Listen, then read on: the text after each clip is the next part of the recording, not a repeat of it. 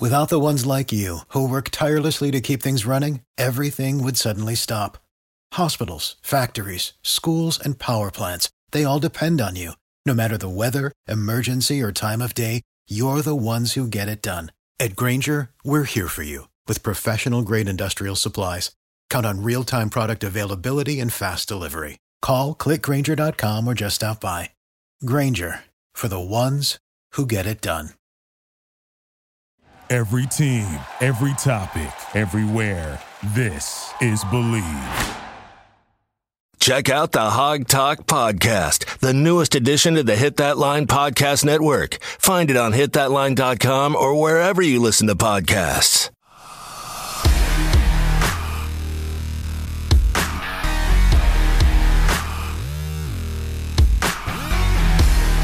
You're listening to the Hawg Talk podcast, part of the Believe and Hit That Line podcast network.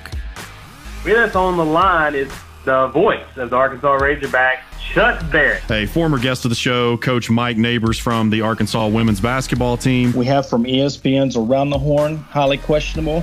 Also a two-time Dan Le Batard Show Suey winner and a former heptathlete at Cornell, Sarah Spain. And we are happy to be joined by Martrell Spate. Mr. Phil Elson, the voice of Razorback baseball and the Ladybacks.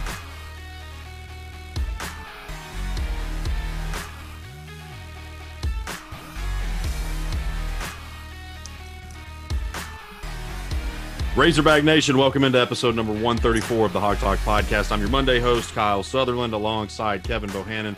We thank you guys, as always, for tuning in. And if you haven't already, please be sure to subscribe. You can find us anywhere you listen, Apple, Spotify, iHeartRadio. We are there. And while you're there, if you could please leave us a written review, give us some star power, helps us get our name out there and reach more people. Before we get started, I want to let you guys know that the show is brought to you by our friends at Bet Online. While you may not be at the game this year, you can still take part in the action at betonline.ag. From game spreads and totals to team, player, and coaching props, Bet Online gives you more options to wager than any place online. And you can also get involved virtually using the online casino that never closes. So head to betonline.ag today and take advantage of all the great sign-up bonuses. Again, that's betonline.ag and sign up today. Bet Online, your online sportsbook experts. And really, not a whole lot to say about the game other than it was just A&M was the better team. We'll just go ahead and we're going to break it down a little bit more than that. But more so than anything, I think that the Razorbacks played a pretty decent game when you look at the whole thing. But, Kevin, it was just one of those deals where Kellen Mond played – I don't know that I would necessarily say the game of his life in terms of his best stats. He did have his best career completion percentage since he has been at Texas A&M, and so he completed 80% of his passes.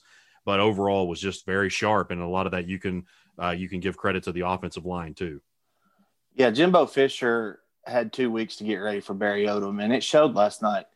We couldn't get any pressure up front, and the telling statistic I saw last night was when they gave the graphic of the starting five offensive linemen for Texas A&M, and it showed their career number of starts. And I think the lowest one was like 18.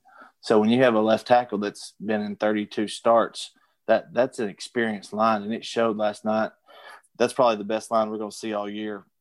Alabama may become a close second, but I do feel that they had a game plan and they really executed. They showed some of the weaknesses in the rush 3 drop 8, and we had some what you would call exotic blitzes, but they picked it up. Jimbo Fisher, they talked about during the game, was really big on his combo blocks and guard tackle combo, especially if you got somebody coming off the end, Julius Coates, and then you got a stunt coming from a linebacker, that they picked those up. And Kellen Mond was clean all night. I said earlier during the day that it was going to come down to the trenches. Were we going to be able to run the ball, which we did. We had some good things happen on offense, but they were able to do what they wanted to with us. And that was one of the things that we're going to have to correct. But it's funny because we looked at a lot of people and it was like the sky is falling. And I mean, guys, we're playing at the number 8 team in the nation. And that was not the same Texas A&M team that beat Vanderbilt. What was it, 17-15? So let's give A&M a little bit of credit. They were a better team last night and they came out and played really well.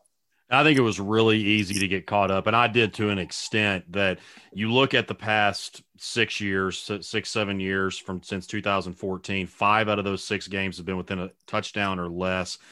And the final deciding factor, I know 3 of those games went to overtime. But Travis Brown, that had on the Friday show, made a really good point. It was going to really, something that he was paying attention to was really going to come down to was, okay, they're not playing at Jerry World this time. They're actually at College Station, and Kellen Mond has, during his career, has played pretty well there. Isaiah Spiller was the guy that I think we were all worried about, and he had a pretty decent game, but it was really Aeneas Smith, or I can't, is it Aeneas? How do you pronounce his name? Aeneas Smith, that had, 2 or 3 touchdowns. Yeah, it's Aeneas Smith, number 0 and 19. But yeah, he had a phenomenal game. That kid is electric. Yeah, he kept changing numbers, and Jalen Waldemar, which definitely they were picking on Hudson Henry, using Jalen Waldemar and a couple of the other players. But yeah, that was just, I think really what it boiled down to was this was one of the games that we were concerned about, where the talent was just going to be a little bit too much. I think that Ole Miss had some talent that they had just been clicking completely 100% on offense. And they ran into a buzzsaw against the Razorbacks because they just weren't ready for that type of defense. And again, like you said, Jimbo, we can say all these things about, I've been guilty of saying that he's been a little bit overrated, especially since he's been at A&M. But hey, we got to remember, the guy is one of the few national championship coaches that is in college football right now. And the guy's got, I think last year they had the 6th ranked recruiting class in the country. And then before that, in his first year, they had the 4th. And so they are recruiting at a top 5 level. And that's one thing that I had said. I don't know that I really ever said it on the pod, but I had talked about it in conversation with a couple of people throughout the past couple of years, especially in that 2018 season. I had mentioned that if we're going to beat the Aggies and end the streak that we had, that's now going on, now we're heading towards 10 years. They've won 9 in a row. And it was going to be the year in 2018 or 2019 that we get A&M, and because of the talent that they have coming in. And I like what Arkansas is doing. There's plenty of other teams that I'm sure would really trade places with us, starting with Mississippi State, starting with Vanderbilt. There's so many. LSU even would trade spots with where they're at right now, which we'll get into that here in just a second in terms of the teams that we're going to be facing here on down the road. But overall, I mean, this was one of the there's been plenty of times where I've been very, very okay with the moral victories, a lot of them coming from the 2013 season, the first year under Bielema. But I think that this game in particular is one where I was sad we lost, but I didn't really walk away with a whole lot of things saying, well, they came back. They came back, even if it was garbage time. They kept fighting, which that's the main thing. These guys are still at the record of 2-3. They've still surpassed expectations. And again, I couldn't really ask for a whole lot more compared to what to where we thought that they would be before the season started. And a lot of different things can happen in garbage time, like you mentioned. And we executed. Still nobody on that field can cover Treylon Burks. And you talk about a lot of the positives. The 4th down play to Treylon Burks right there, and Felipe Franks checked off to that. That was not a call. He checked off to that, saw he was in the slot, that's why Kendall Browse has Treylon Burks in the slot, because he's a human mismatch. You bring his safety down, he's going to be faster. He's way faster than a linebacker, and he's more physical than any slot cornerback they can put in there. So just think about the nickelback we have, Greg Brooks, again, going against somebody that's 6'3", 230. It's going to be a mismatch. So he had another phenomenal game. I'm so glad we came out, started fast. That was Coach Pittman's goal of the week. Somebody was going to start fast. We had a 12-play, 87-yard drive, completed a 6-yard touchdown pass to Burks, and Felipe Franks did a really good job.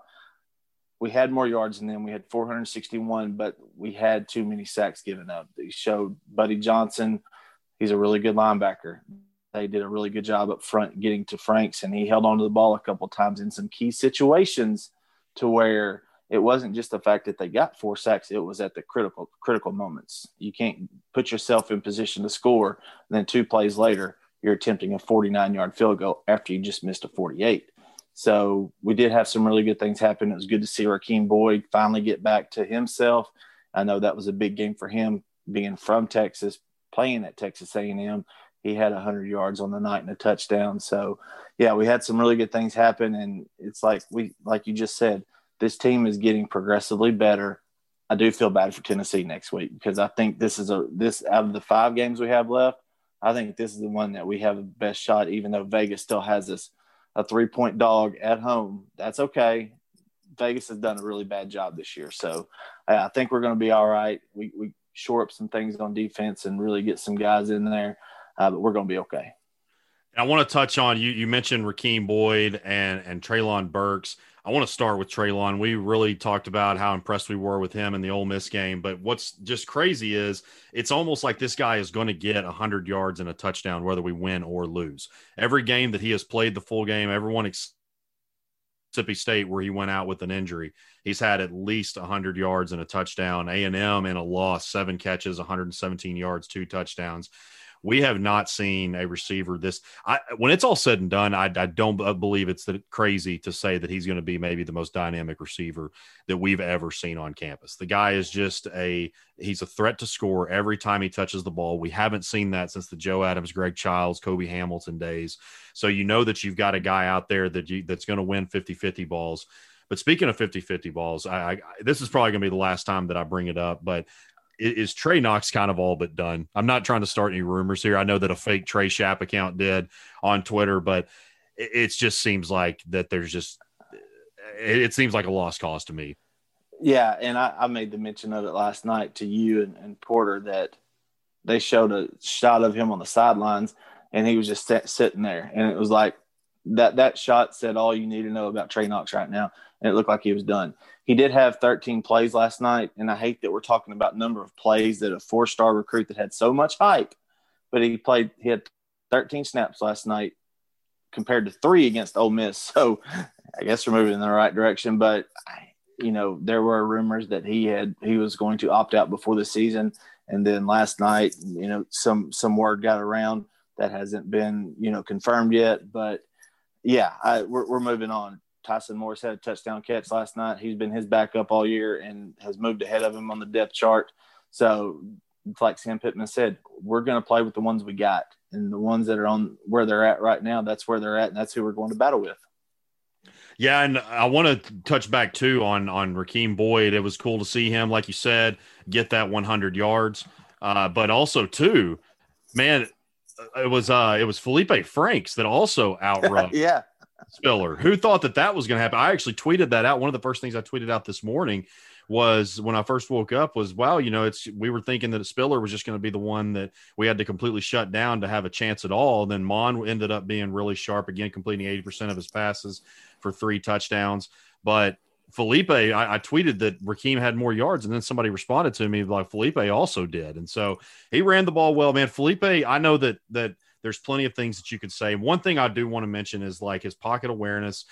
Whenever he is sitting there trying to find somebody has really alarmed me. We've mentioned that, but overall, you just can't say enough about the kid. There's plenty of places to point blame at the offense, but you know what? They had over 400 yards. They actually had more total yards than A&M did, and that's what we were looking for. This was their best. I would put this even over the Auburn game. They played pretty consistently, at least in terms of getting the ball down the field, and I know most of that was at the end in garbage time when they put up 14 points in the fourth quarter. But Kevin, one big thing for me that we kept harping on, we finally didn't go 3 and out on the opening drive. That's right. And that was so good. That was the greatest thing to see all night. In my eyes, I really wanted them to start fast because that can show how dynamic this offense can be. And you touched on Treylon Burks. One thing I forgot to mention was the shift last night to where he took a snap from the Wildcat position on the first drive and got that first yard. That's what we missed early in the year, to where they had that package in for him. That's just another piece of the offense that we haven't seen until last night.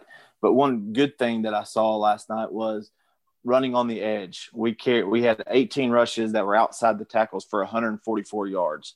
That's going to bode well for down the line. That means our receivers are blocking well on the edge, and our tight end or tackle can set the edge to where our guys can get outside. And yeah, Felipe Franks would have had over 100 yards had it not been for -18 in sacks. But yeah, he had 16 for 91, and he could have had 109. I mentioned that we can see how good a true dual threat can do in this offense. And I know Felipe's not, but he took advantage of yardage last night. When he saw the potential to get yardage, he got them. He ran for 3 first downs. He had a 28-yard run last night, which was the longest of the year. And I think that's going to be something that they look at in the future. A&M was ready for one of the QB run calls last night. We motioned Boyd out of the backfield down there close to the goal line for a QB draw, and they were sitting on it. But yeah, kudos to them. And yeah, 461 yards. It's headed in the right direction. We're starting to see a little bit more of that consistency that we were hoping to see, going through the season. And we mentioned how sharp the A&M offense was, basically just out there playing catch. When Jalen Catalon got tossed early, which was on a little bit of a bogus call to me, but it is what it is. Like, I think we're kind of used to those at this point this year, but I think that they were licking their chops at that point, and they understood that, okay, this middle of the field is not going to be as secure as it once was. We were pretty confident they were going to pick on Hudson Clark. It was pretty obvious that he definitely is better in zone than he is at man. I think that's probably what most people thought from the get-go, but it just was not the same without Jalen Catalon being right there. Not only to have that fear of, okay, if I run a slant or if I come anywhere over the middle, I'm going to get jacked up, but also too, they knew that it wasn't going to be as heavily patrolled as if he were to be back there. And you're taking 11 tackles out of the game, and that's really big for a defense, especially on key situations like third down. That's when I knew we were in trouble, is when they converted, I think, 3 third downs in a row on consecutive drives. Having Catalon on the field is where that would have made a little bit more of a difference. But yeah, we talked about playing pitch and catch. That's one thing that A&M did really well last night. There were a couple times that we laid some helmet in there, laid some hat on them. Joe Fouché had a really good hit on somebody, but they held on to the ball. So kudos to the receivers for catching the football last night. And Kellen Mond, like we talked about, he had a really good game. They did a really good job of going to the soft spots in the zone. And that's one thing that I had been waiting on. Matt Corral really forced the issue, but they had some really good route combinations last night that messed with the eye discipline. When you play zone defense, and you're a defensive back or a linebacker, you got to have really good eye discipline. And last night we saw what can happen when that lacks a little bit. You got a combo route where you got one going deep and one going across. If you take that man going deep and you're supposed to have that shallow zone at 10 to 15 yards where they lived last night, that's going to be a problem, and it was last night. So couple things to work on. Like Bumper Pool said, this team is still heading in the right direction. We're still progressing. We just got a couple things to work on. And I agree with what you had said about how Tennessee coming into Fayetteville this coming weekend is probably the most winnable game on the schedule. You've got Tennessee, then you go to Florida, LSU comes to Fayetteville, you go to Columbia, Missouri, and then Alabama comes to you to finish up the season. And we're at 2 wins right now. I see us definitely able to beat Tennessee. Florida, I kind of feel like is going to be like one of those games like we look at A&M. It's like, yes, they're beatable, but they do have quite a bit more athletes than us, and they do have a pretty solid offense. Their defense has been a little bit iffy, and I know that they looked a little bit out of sync just being off with COVID, but still, nonetheless, are 3-0. LSU just looks like they're in shambles right now, just look lost as a goose deer in the headlights. Missouri playing really tough, but I think that that's a winnable one. And then Alabama, that's just I don't think that we really have a chance. But I look at this, and I definitely see that I could for sure see the Razorbacks finishing up 500, beating Tennessee, LSU, and then at Missouri. Tennessee's just, we don't really know what's going on. Just so many confusing things. I've got quite a few questions about how the defensive line coach that got fired, I guess, at halftime or right after the game, just had made no sense. That was clearly something that was just a disagreement. Maybe he said something he shouldn't have said. I mean, it's like all this stuff happens. You can't find a quarterback, but you fire your D-line coach. Just a little bit interesting to me there, but they're just in total shambles. They're like in a pretty much Arkansas situation at quarterback that they had last year. Yeah, Jared Garantano threw 2 pick sixes last week, I think, or he threw one, and then the backup quarterback came in through another. But, yeah, they're trying to find an identity right now, and thank goodness we have them in Fayetteville. I know that the home crowd doesn't mean much, but being on your home turf, being at home, getting to sleep in your own bed really means a lot to these guys right now. And it means a lot to every football team, but I'm glad we have them in Fayetteville. And speaking of Florida and Missouri, we don't know what's going to happen with the SEC after the brawl at halftime last night. You will probably see multiple game suspensions for the guys that were ejected and maybe even a coach or two. I know there's a lot of video out there right now, and I'm not one to really speculate because I wasn't there. I didn't see it live, but everything on video shows that the SEC needs to come down. I know Florida is one of the darlings of the conference, so it's going to be really interesting to see if they come down as hard as they should. And Missouri, they're kind of like – I put them kind of in the same boat we are, at the same level as far as, you know, they played really well early on. They beat LSU 45-41. I know that's not the LSU team of last year, but they do have it. They play really well in Columbia. So it's going to be really interesting to see with that one. And we touched on LSU. They're trying to find an identity. Miles Brennan, he was hurt yesterday. TJ Finley did not look very good. He forced the ball a lot. Auburn played really fast and really got to the football yesterday. They forced 2 turnovers, which resulted in touchdowns. And then they had trouble covering the deep ball as well, which I hope we'll be able to establish that a little bit better as we get down the line. Our long pass of the year is only 35 yards, even though last night we had some PI penalties on Texas A&M to where I believe we would have made a catch and run. So, yeah, going down the stretch, I'm hoping we're 3-2, but we definitely need to win this next one to get to that. Of course, we only have 5 left at 2 wins. You got to win 3 of them, and one of those is most likely not going to happen in Alabama because they're just playing on full throttle, and they look like the best team in the country right now. And Tennessee's played 5 quarterbacks. I believe Jarrett Guarantano is or Garantano. I know that Porter butchered it. Yeah, Porter butchered it a little bit more than I did a couple of weeks ago. But it's probably going to be him that gets the start. I know that there was rumors that Jeremy Pruitt was like having random guys come up to practice, just basically saying that he's holding open tryouts for quarterback. But if that's true, I know that it probably is not like he was joking, but that is definitely a Jeremy Pruitt thing to do. But I think a couple of things that's going to be to keep an eye on there is definitely the quarterback situation. You know that they're going to try to get the run game going with Eric Gray and Ty Chandler. But as great of a defensive mind as Barry Odom is, Jeremy Pruitt is up there with maybe the top 3 to top 5 best in the entire country. Alabama's defense, even though they've still had plenty of good years, they have not been quite the same since he left. And I think that Nick Saban, behind closed doors with nobody watching, would probably agree with that. I wouldn't say that with Pete Golding too near close to him, but the thing that I look at is even though Tennessee seems like they've got a lot of stuff going on right now, they also had a lot of stuff going on at the beginning of last year when they lost to Georgia State and BYU, and then Jeremy Pruitt rallied the troops. They won 8 of their last 9 games. So that's something to really be paying attention to. They've had a bye week.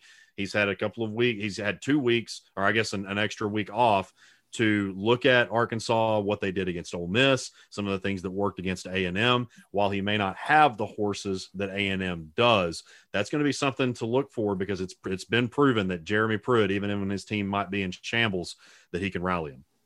No doubt. And one of the things I'm going to be interested to see is Jim Chaney being the OC. He is still the OC, right?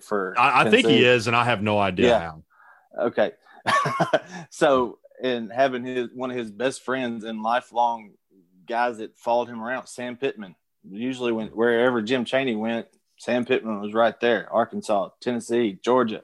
And Coach Pittman's going to know tendencies really well. It's going to kind of be the Kendall Briles, Lane Kiffin thing. So I think we got a little bit of advantage there. Of course, that could go the other way around too. Coach Chaney could, get in the ear of the DC at Tennessee and say, hey, this is what you can look for, but that's not a typical Sam Pittman traditional offense that we're running right now with Kendall Briles. But, yeah, that's something I'm going to be looking out for this next week as well is, how well Coach Pittman can scout Coach Chaney. And I think that if our offense can continue the way that it did, I mean, you're going to have to score more points than what they did. And I keep saying garbage time because I know that the most points that they scored in a quarter was in the fourth when they were pretty much all but done. But I think that if they continue off that success, then that will be what really drives the dagger into the heart for Tennessee. And you walk out with your third win.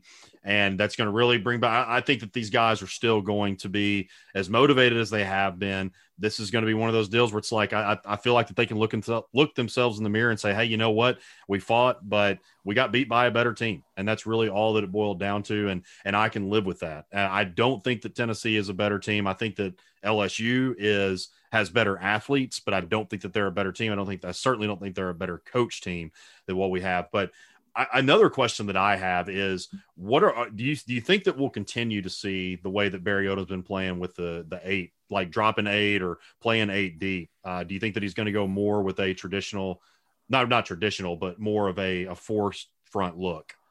I think if the personnel is there, we saw Dorian Gerald was back last night, and we had more linemen than what we had in the previous 4 games. So I think and we still have to have some linebacker play too. I know we got Bumper Pool and Grant Morgan, we're back. But if we're able to run a 4-2-5, I think we will, because that allows another man down in the box. You don't have the air raid. Nobody's going to keep running that. And it's more air fade now, because that thing is flat as it can be at Mississippi State right now. People opting out and everything. It's just a total mess. And Leach said the other day, he said, I wouldn't be surprised if anybody else left too.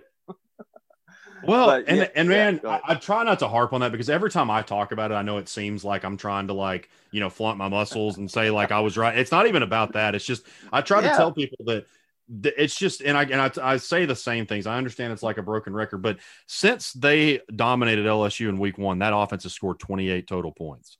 And there's so many people. And so that's something else too. I think that most fans, from what I've seen, of course, in Razorback Nation, the Facebook page, and on Twitter, you're going to see the haters that come out and just talk about how, we're the same old Hogs or whatever. You're always going to have those no matter what, until you win every game 60-0. And then they'll say, why didn't we win 75-0? And it's just the same old fans all the time. And I wouldn't even really call them fans, but we look at what Mississippi State has, and so many people wanted Mike Leach.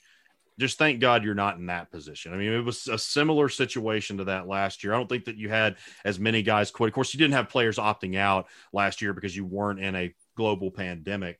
But, man, it is just a complete disaster over there. And I understand the whole, like, when you're a head coach, you've got to have the my way or the highway type thing, because you got to establish some form of leadership. But it almost just seems to me like Mike Leach is just like, well, no matter what, even if might be out of line a little bit, I'm going to do things my way. And that's just the way that it goes. And I certainly think I would not be shocked if some of the stuff goes back to whenever he tweeted the picture of the noose that caused a lot of rift on the team. I wouldn't be shocked if this, not necessarily if what's going on right now dates back to that, but when you think about all the things that have added up, I'm sure there's some things that we don't know about, even though everything seems to be pretty public. But really, when you just get down to the nitty gritty of it, it is just a messy, nasty situation down there. And I don't think they're going to win another game. Yeah, and the honeymoon period did not last very long at all. And that's one thing that people always talk about when a coach comes in. Well, a lot of coaches will say, well, wait till I get my guys in here. Wait till I can recruit my guys. That's one thing Sam Pittman did not do. He said, you're my guys. This is who we are. We're going to epitomize tough, nitty gritty, sick 'em. That's who our team is. So there was no excuses up front. It wasn't Chad Morris coming in saying, you need me. No, Sam Pittman came in and said, I need you, and I want to be here. And that's something that you don't see a lot, especially at big-time college football, SEC, and every Power 5 conference. Coaches, they have a little bit of a honeymoon period, and Mike Leach's did not last very long. And once people got in to see, okay, well, a lot of character is shown when stuff hits the fan. And when stuff hit the fan down there in Starkville, it just went south quick. So you found out a lot about the character of those guys, the team, the coaches, all that. And one thing that I was glad to see last night, and we've seen it every week so far, Auburn down 17-0. Georgia, we kept fighting even though we lost 37-10. Last night, it could have been 56-17 if we would have let it go, but we held on to the rope. These kids keep on holding on to the rope. The coaches keep coaching. The players keep playing. So going down the stretch, that's what's going to make the difference in a 5-win team versus a team that's going to win 2 games. Yeah, and that was the same thing with like you said, with Auburn. It's that game could have easily gotten away from us, and they ended both. I mean, it's just the fact. That's what we said all off season. We just want to see improvement and act and see that they care to be there, that they don't want to be anywhere else, and that's what we have seen.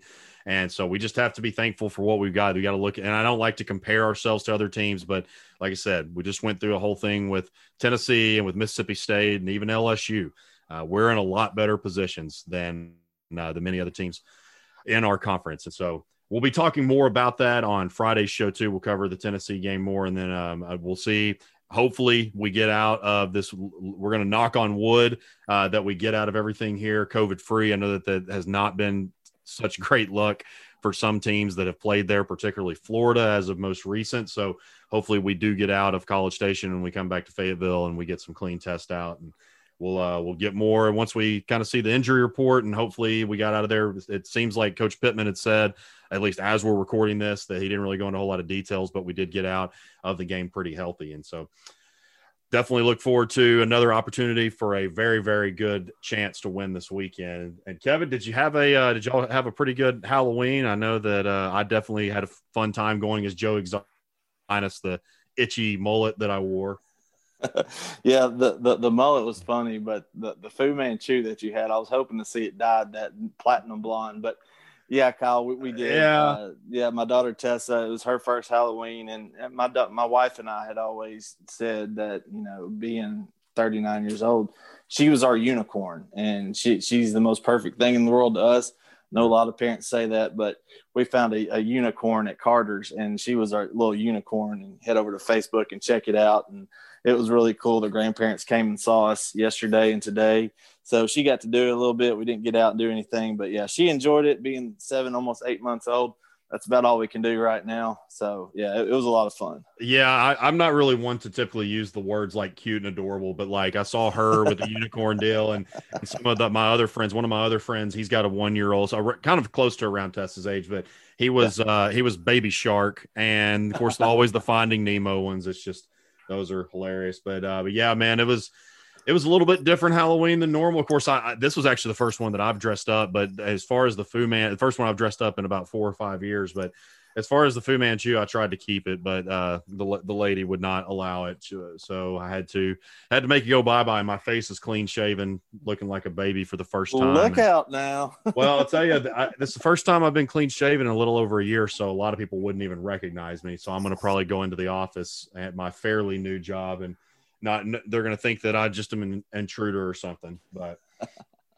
good stuff. Well, guys, thank you as always for listening. Stay tuned. Right after these messages, we're going to talk with 2022 prospect from Magnolia High School, Derrian Ford, and do a quick little more so get to know him. I know that he's really started to get on the radar. He's going to be a junior. He is a junior, about to start his season pretty soon. We did have one question when about halfway through that we had some bad connection and wasn't able to really get a clear answer, but overall, really good talk with him, getting to know him, and really look forward to watching him and many of the other great basketball prospects that we have with the upcoming basketball season. So stay with us. We will be right back with that.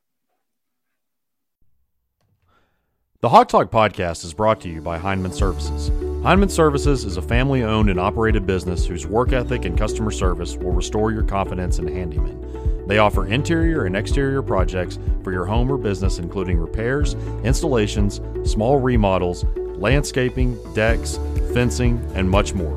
Call Corey and his crew today at 479-347-9336. That's 479-347-9336.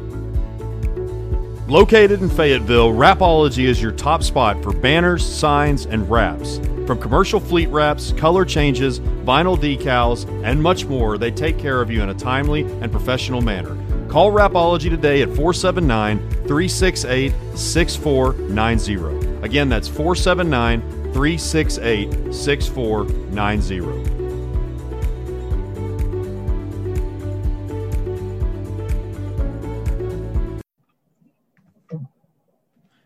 We're back on episode number 135 of the Hawg Talk podcast, and joining me on the Workman's Travel Center hotline is Magnolia Panthers shooting guard Derrian Ford, one of the top prospects from the state of Arkansas in the 2022 class. And Derrian, really appreciate you hopping on with us today, man. Oh, thank you for having me. And want to start off asking what we've asked a lot of, especially high school athletes, with your season being cut short last year. I know you guys had won back-to-back state titles, but with the season being cut short and you starting the new school year, and here you are just a couple less than a month out, really just about 2 to 3 weeks at this point from your first game. How have you been preparing for that, and what's kind of been some of the differences from what you're used to? Me and my dad have been working very hard with each other. We've been working out almost every day, and the team, we've been working extra hard, trying to prepare ourselves, trying to build a better bond on and off the court so we can have a great season this year. And let's talk about your AAU team for a second, the Gulf Coast Blue. How long have you been playing with those guys, and talk about some of the things that you've learned in the time that you've had with them? Can you say that question one more time? It broke up. I was saying your AAU team, the Gulf Coast Blue Chips. I know that you've gotten quite a bit of national recognition by playing with them and just being able to have that kind of exposure. What are some things that you've taken from your time with them? Right now, I don't play with the Gulf Coast Blue Chips. I play with Team Thad right now. I haven't played with Gulf Coast since the 6th grade, but since I've been playing with Team Thad, Team South actually, I've been working very hard, and my dad's just been taking me a lot of places, and the coaching staff over there is amazing. We've just been making a lot of progress. And about your recruiting, I know, again, like I said, you've gotten quite a bit of national exposure. You've got offers like Kansas, Auburn, Baylor, Florida, but at Arkansas, I know that Coach Corey Williams has been recruiting you, and you look at their staff with all the NBA experience, some of the guys that all of these guys that these coaches have tutored. What's that been like for you? I know that the Razorbacks offered you about a year and a half ago. Talk about that process really from the beginning up until now. We've been having an amazing bond with Arkansas. We just got off a Zoom meeting with them, and they were just telling me what I could work on and how I could prepare myself for the NBA. And so they just been giving me great advice, and their whole coaching staff has a lot of NBA experience, so that's a big plus. And talking about that, obviously, with a guy in your position, you've got a very good shot of making it to the NBA level. And you touched on their NBA experience, but you look at Coach Clay Moser, it's coached guys like LeBron James and Kobe Bryant. Coach Muss has been with a few different NBA teams as well. Corey Williams playing with Michael Jordan. Who are some players? I know that you've grown up during the LeBron era, but who are some, maybe if it's not LeBron, who are some of the NBA players that you model your game after? I watch a lot of Kobe Bryant. I like the way Kobe Bryant mindset is, his footwork, and how he just prepares himself every night he goes out onto the court.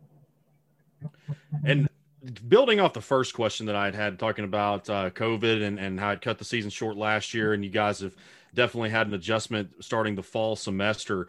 What has been some of the things that you've changed in terms of your training and all of your preparation? What are some things that you've had to kind of alter, or is there anything that you really have had to change? But my dad has been he's been working my body to get it to the top of shape that it can be. And we're just trying to be more careful, being more safer about how I work out, being smarter. And so my dad, he just prepared me in the right way possible. I know he wouldn't lead me into the wrong way. And so discuss what it was like. I know that it was clearly really devastating for what you guys had to endure, you and your teammates, with being cut short, not just the school year, but your season. How much did that fuel you guys going into this year? It made us want to win a championship even more because, people would say that it was just unfair, like really a time. We didn't want it to be that way. We wanted to show the state that we are the best team in the state of Arkansas, and we worked very hard to get to that point. And so this year we will do the same. And there's a lot of, looking forward here just a little bit, looking at Arkansas's current roster where there's a lot of young, talented guys going into the 2020-21 season. And you look at KK Robinson, Moses Moody, Jalen Williams, all these guys that came from Devo Davis, came from Arkansas to play for Coach Musselman. Does that boost the excitement if, let's just say, generally speaking, you were to indeed sign with Arkansas, or does it intrigue you is what I'm getting at? Whether you're a freshman or not, you can get on the court pretty early, and they're clearly wanting to do it with homegrown guys from the state of Arkansas. Yes, they're very, very players. I've been known for a very long time, and I just try to have a great season. I know Coach has some great players coming, as you said, but I just wish the best for them.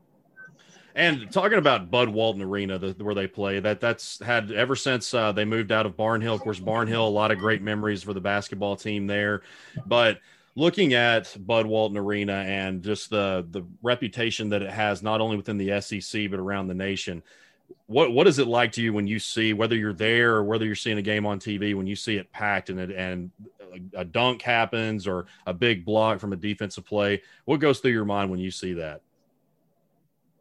Me and my whole family are excited to watch Arkansas play. Their whole crowd's like a big old family, and they try to always support them in any way possible, just like with football.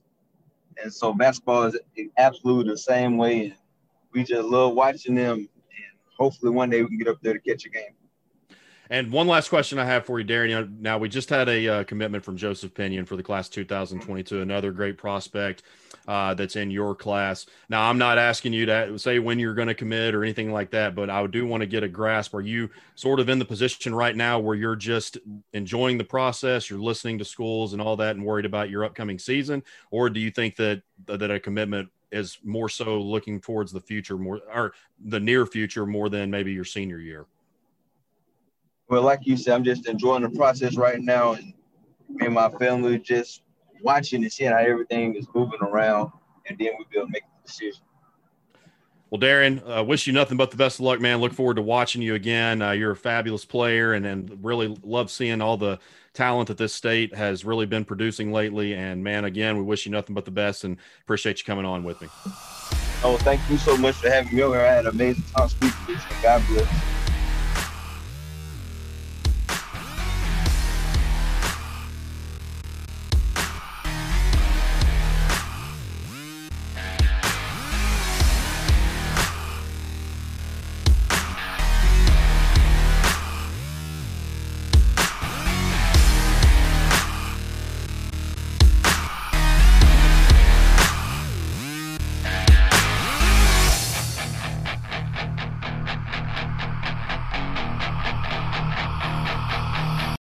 For the ones who work hard to ensure their crew can always go the extra mile, and the ones who get in early so everyone can go home on time, there's Grainger, offering professional-grade supplies backed by product experts so you can quickly and easily find what you need.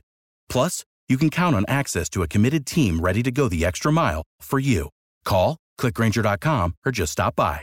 Grainger, for the ones who get it done.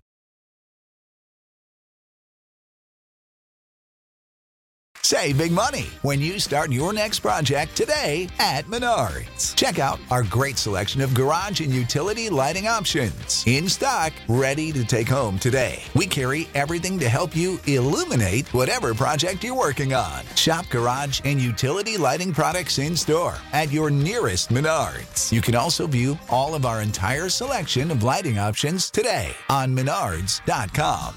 Save big money at Menards.